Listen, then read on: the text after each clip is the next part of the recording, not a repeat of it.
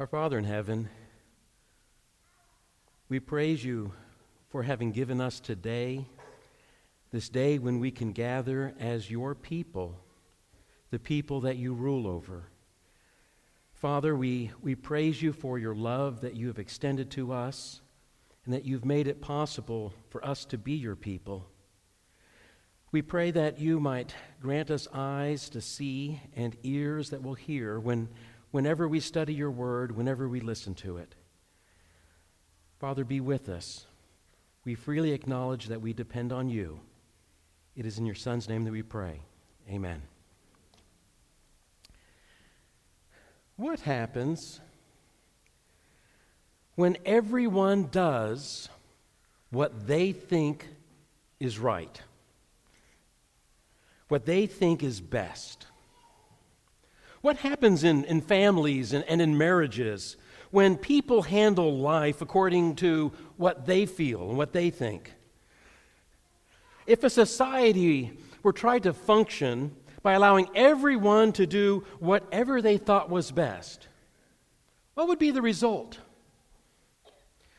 Just because people might possess deep convictions does not make those feelings and thoughts reliable guides. Consider the lessons that we learn from the book of Judges. Stories abound. One of those stories is that there was a man who made a bargain with God, that if God would grant him military victory, he would sacrifice whatever came through his doorway first.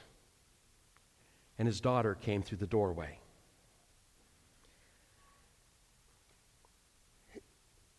The book of Judges teaches us what happened. It does not tell us what should have happened or how God's people should have lived. It teaches us what did happen. There was a man named Micah. He lived in the hill country of Ephraim. He stole 1,100 pieces of silver from his mom. He heard his mom curse whoever took those silver pieces. So he decided to confess and to return the stolen silver pieces. She decided to take 200 of those silver pieces and have them made into a metal image, a god. Micah made a shrine. He made an ephod.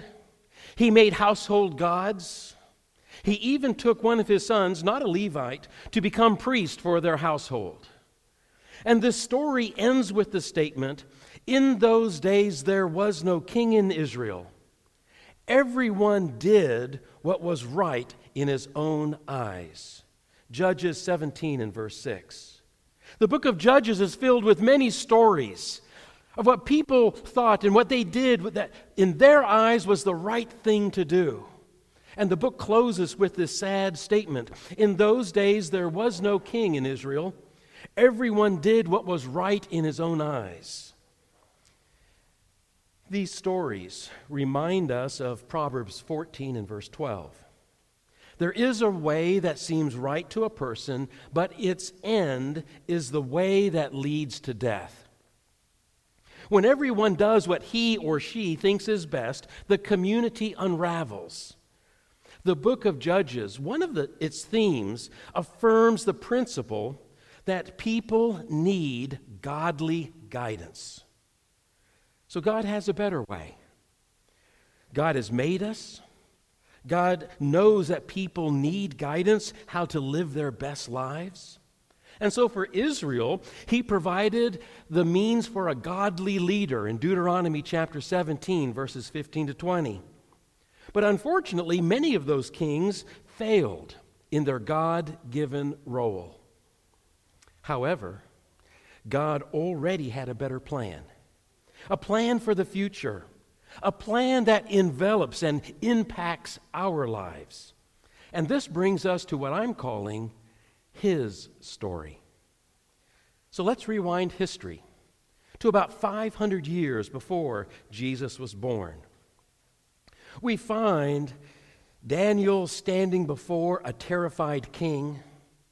King Nebuchadnezzar has had this dream, and he's envisioned this tall statue. It's composed of 4 different types of metal.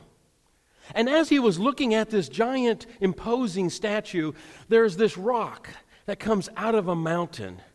It's not made by human hands, and this rock comes and it smashes the feet of this giant image, and this whole image then is destroyed and blows away. And then that rock begins to grow, and it fills the entire earth.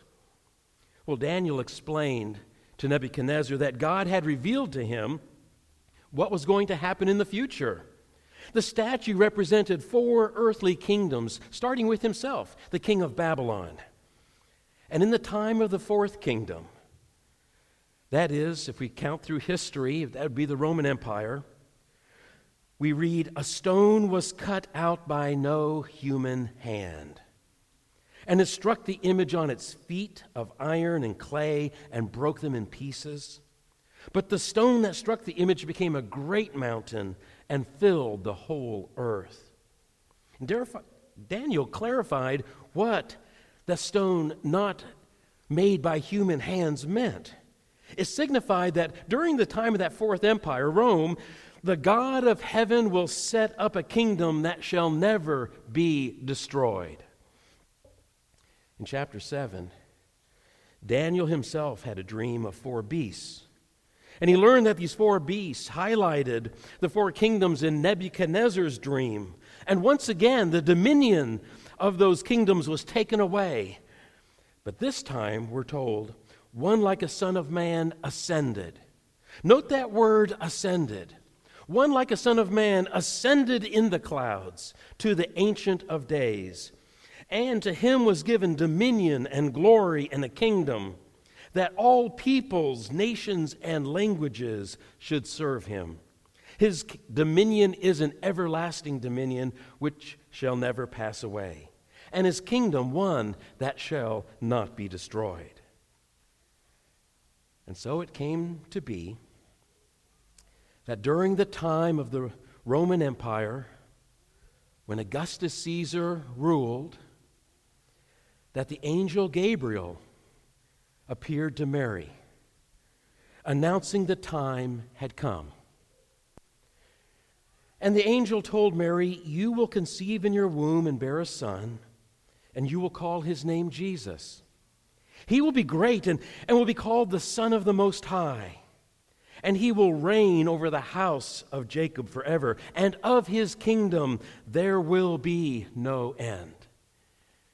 And Luke zeroes in and reminds us and teaches us that the angel who declared this message to Mary was Gabriel. And that draws our mind back to the only other time that Gabriel appears, and that's the book of Daniel and the messages in Daniel. And so it's after Jesus' birth that wise men traveled to Jerusalem asking, "Where is the one born King of the Jews? For we saw his star when it arose and have come to worship him." And so that one who was born and wrapped in swaddling clothes and laid in a manger in the town of Bethlehem, the town where the prophet Micah had foretold the ruler would be born. That one grew, and when he became about 30 years of age, he began his ministry, and he taught the crowds about the coming kingdom that would soon be set up. He told them, "The time is fulfilled, and the kingdom of God is at hand. Repent and believe the good news." Jesus would tell his listeners, "Truly I tell you the truth. There are some standing here who will not experience death before they see the kingdom of God come with power." Well, what would this kingdom be like? What is going to be the nature of this rule that God would set up? Well, like in Nebuchadnezzar's dream where a stone filled the earth, Jesus explained, to what shall I compare the kingdom of God? It is like leaven that a woman took and hid in 3 measures of flour until all was leavened. Jesus would describe various aspects of the kingdom through different parables.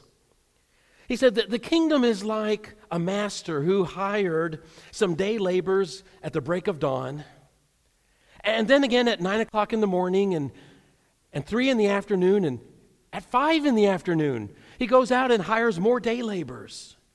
And when 6 o'clock comes, he begins to pay all of the workers the same wage. They all receive the same generous pay.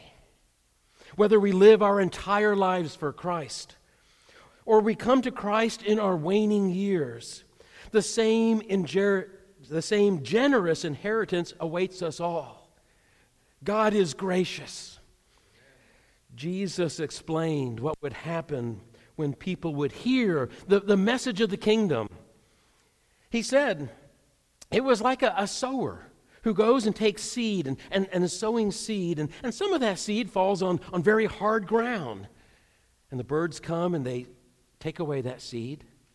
Other seed fell on rocky ground where it sprouts up quickly, but it withers. It has no root. Still other seed falls and grows, but there are thorns and thistles that grow up around it, and it strangles it, and it never produces.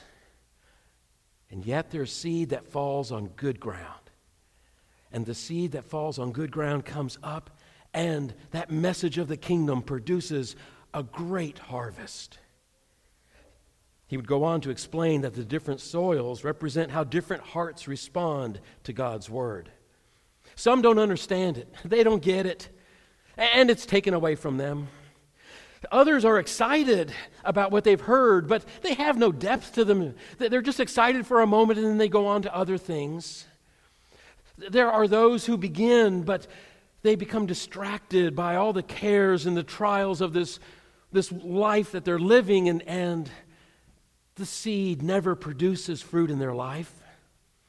And then there are others who hear and they understand, and it goes deep into them, and it comes up and it changes, and they produce that fruit that the message of the kingdom is to do in the lives of people. Jesus would also teach how kingdom people would live. We look at all of his teachings, and they're pointing us on how kingdom people live, and we know those teachings well.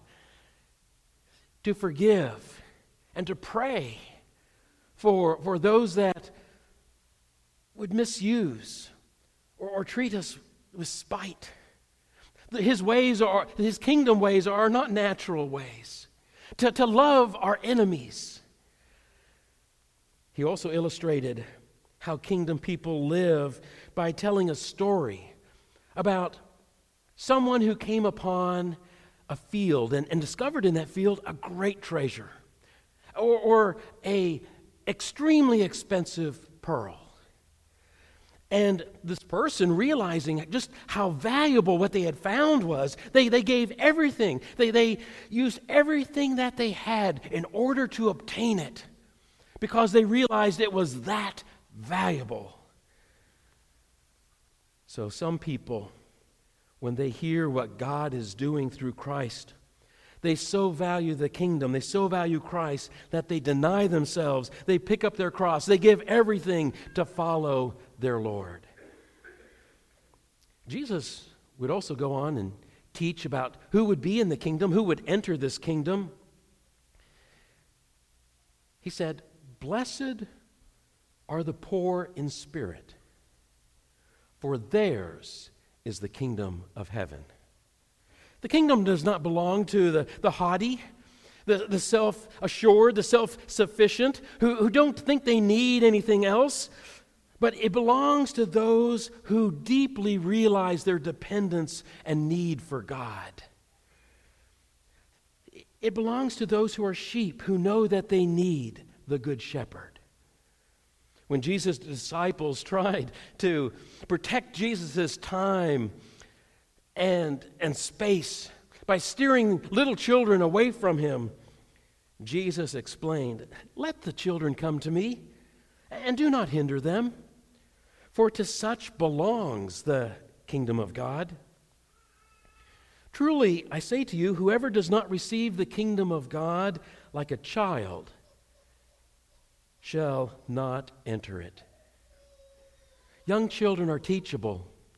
Parents teach young children about the way things are, and little children embrace it and believe it. They believe what they're told. Jesus came upon a man who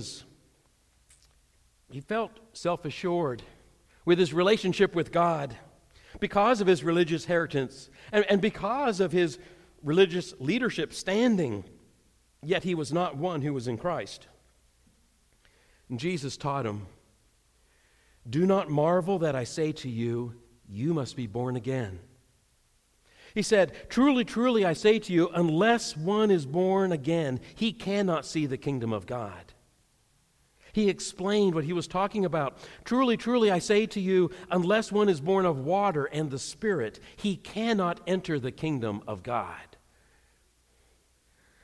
This last verse was the most frequently cited baptismal verse in the first several centuries of the writings of the early Christians, because it conveyed so clearly the need to respond.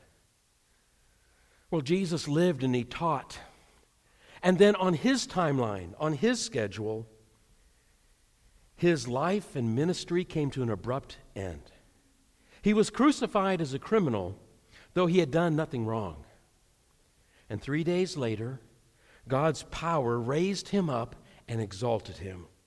And according to Peter's sermon on Pentecost, the anticipation of a coming kingdom reached its fulfillment with Jesus' resurrection. With his resurrection, Jesus was exalted to David's throne as Lord and Messiah. The risen Lord ascended to the Father to rule over his kingdom. Nebuchadnezzar's dream about the God of heaven setting up a kingdom during that time of that fourth empire was being fulfilled. As Peter would tell the Jews on Pentecost, Jesus' resurrection and ascension fulfilled the prophecy that the Messiah, the kingly Messiah, would ascend to God's right hand to rule. Peter proclaimed also in that sermon that God had made Jesus both Lord and Messiah. Paul would later write that Jesus' resurrection proclaimed with power that Christ was the Son of God, a term with kingly meaning. Paul would also write that Jesus must continue to reign until the end of time.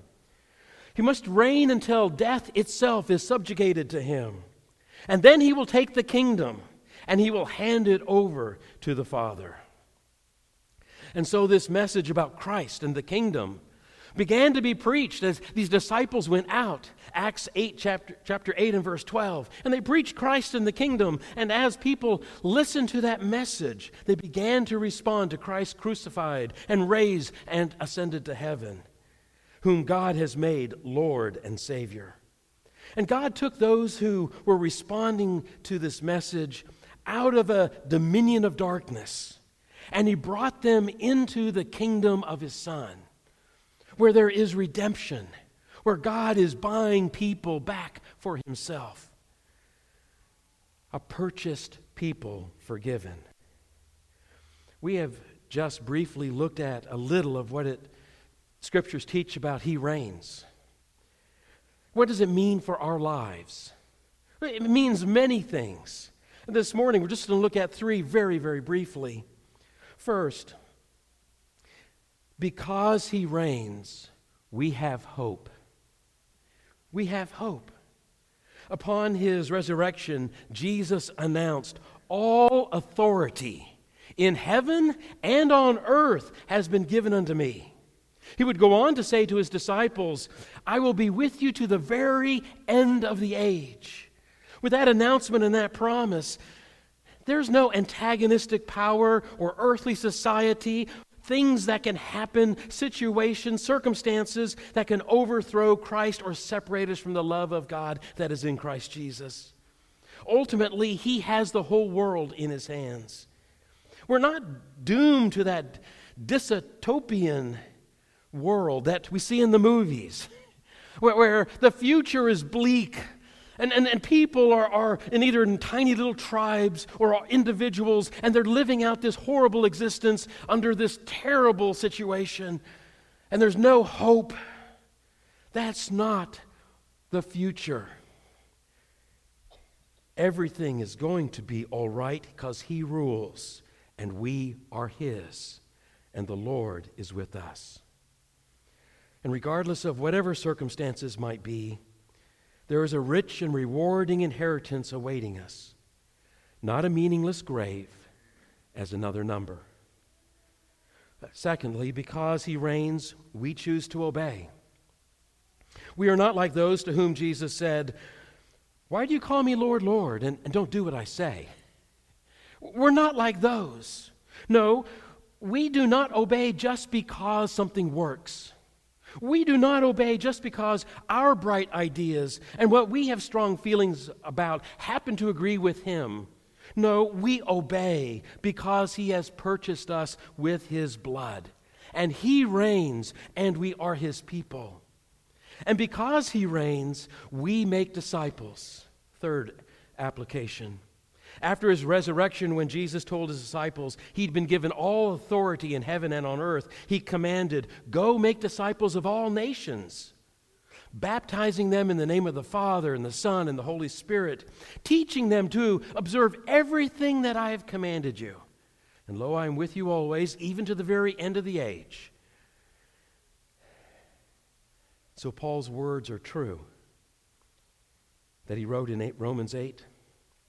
Christ is the one who died, and more than that, He was raised, who is at the right hand of God, and who is also interceding for us. Who shall separate us from the love of Christ? Will trouble or distress, persecution or famine, or nakedness or danger or sword? No, none of these. No, we are more than conquerors in all of these things. Today we have the opportunity, and we have taken the opportunity to bow our knee and to recognize Jesus is Lord. There will come a day when it will be too late, but every knee will bow and every tongue will confess that Jesus is Lord. I'd like to invite you today that if you have not considered making Jesus the Lord of your life, that you come and talk with the elders in the front or with myself while we stand and sing.